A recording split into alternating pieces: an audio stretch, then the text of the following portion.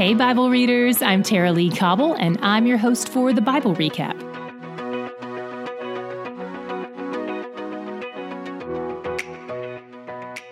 It's day one, and I'm so excited that you're here with me for this. Before we begin, I want to make sure we're all on the same page, literally. There are lots of chronological plans, and if you're using a different one, we'll probably get off track with each other at some point, though it could be months from now. So go ahead today and make sure you're either using the principal plan from our website, thebiblerecap.com/start, or if you're using the Bible app to stay on track, make sure you're using the plan called The Bible Recap with Tara Lee Cobble. And it has our logo as the image. Today we read Genesis 1 through 3. If you haven't read this yet, hit pause on this podcast and go check that out first. I'll still be here when you finish, ready to recap with you. And just a heads up, today's episode will be a bit longer than usual because we have to set up a lot of what's happening here.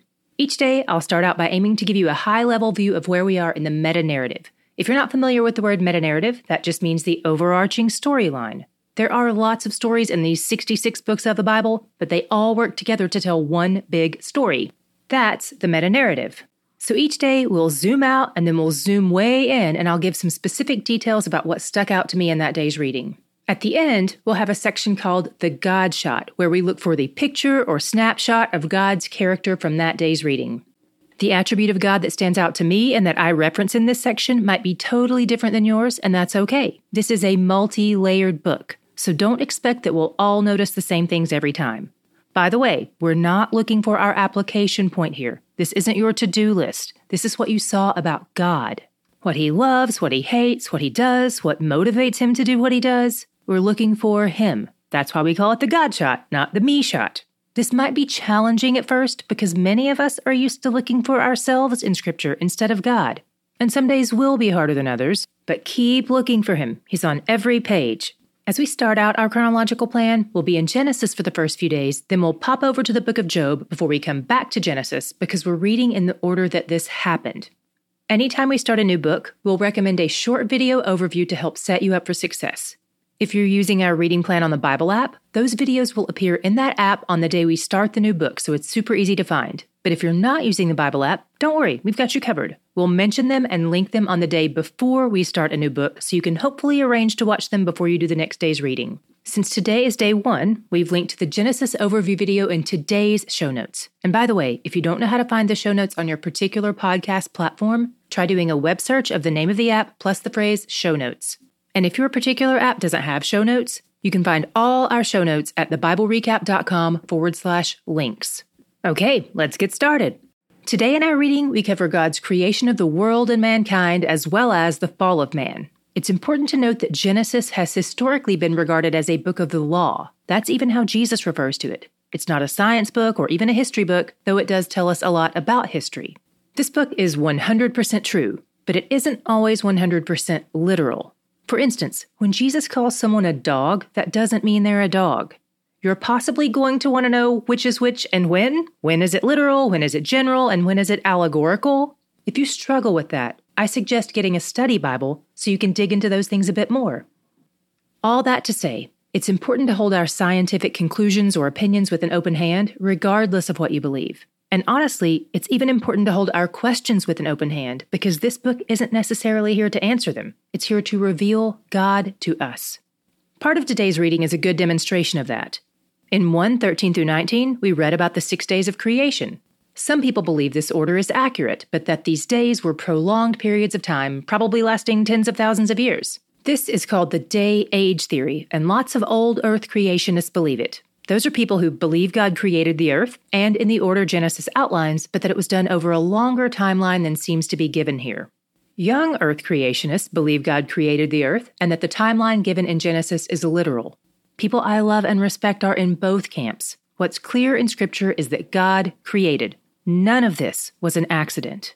With my open-handedness, I'm inclined to think that these 6 days of creation are either literal or allegorical, that they couldn't possibly be a reductive general summary. Here's why. Plants were created on day 3, and the sun was created on day 4. If the day-age theory were correct, this would mean that plants were on Earth for tens of thousands of years without sunlight, which isn't really a thing. They need that. You may think, but Tara Lee, on day 1, God said, "Let there be light." Maybe that light sustained the plants. But that was referring to something entirely different. The Bible Project has a great piece on this, and we'll link to it in today's show notes. But just know, that light isn't the photosynthesis kind of light.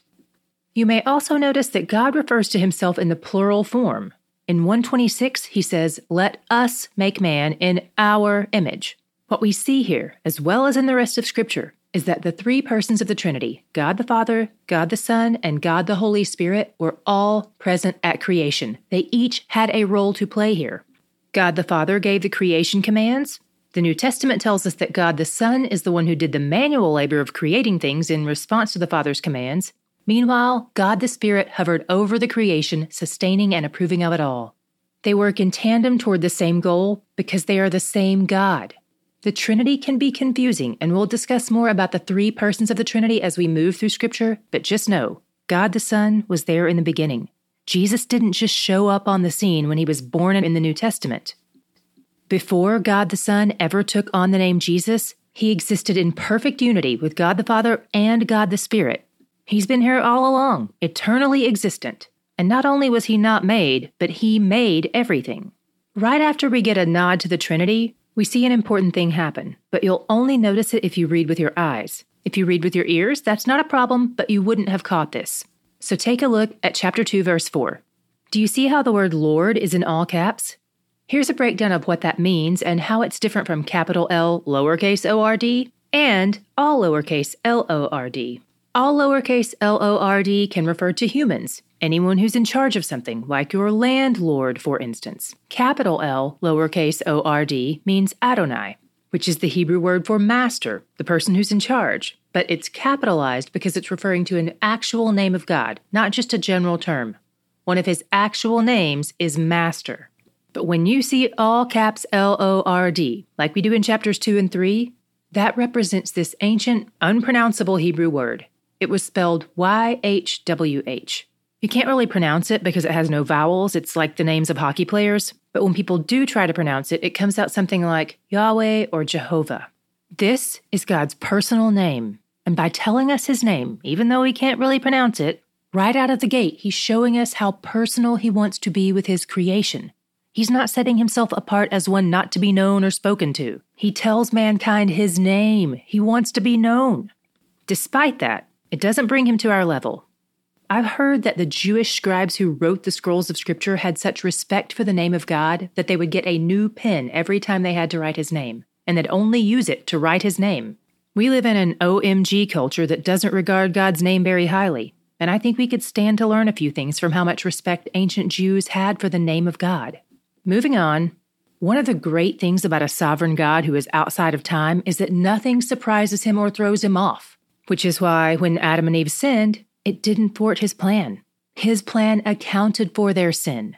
In 2:17, he tells them, "In the day that you eat of the tree of the knowledge of good and evil, you shall surely die." He didn't say if. It implies a certainty that it will happen. When this happens, you will surely die.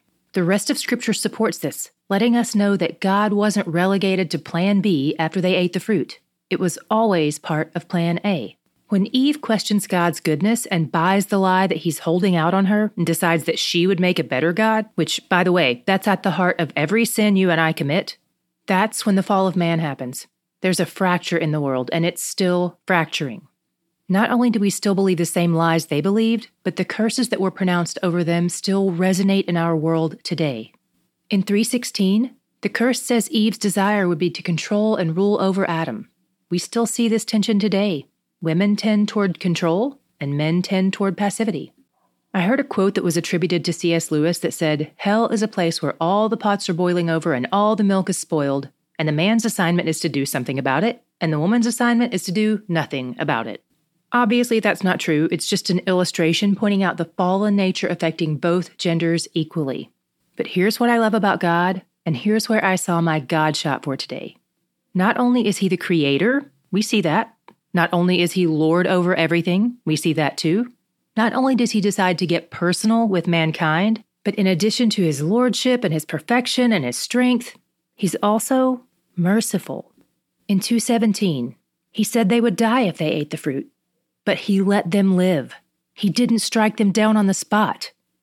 Anytime we see God hedge on his promises, it's on the side of mercy. He doesn't break promises, he exceeds them. We see another example in 3:9, where they're hiding from him and lying to him. They didn't even repent yet, but he still pursues them out of love in their sin. He continues to show them both mercy and discipline as he keeps pursuing them out of love. No matter where you are today or what you've done, the capital Lord is pursuing you out of love. The fact that you're listening to this podcast is evidence of that. What a gift to them and to us that he doesn't give up on us, because he's where the joy is. Okay, that's all for day 1 of the Bible Recap. We'll see you back here tomorrow for day 2. My friends at Hope Nation have another fun song battle for all the Christian music lovers out there. Whether your 2023 included music by Brandon Lake, Lauren Daigle, or for King and Country, this game recaps all the best music from the year. Watch with your family or share it with your church small group. Click the link in the show notes to check it out.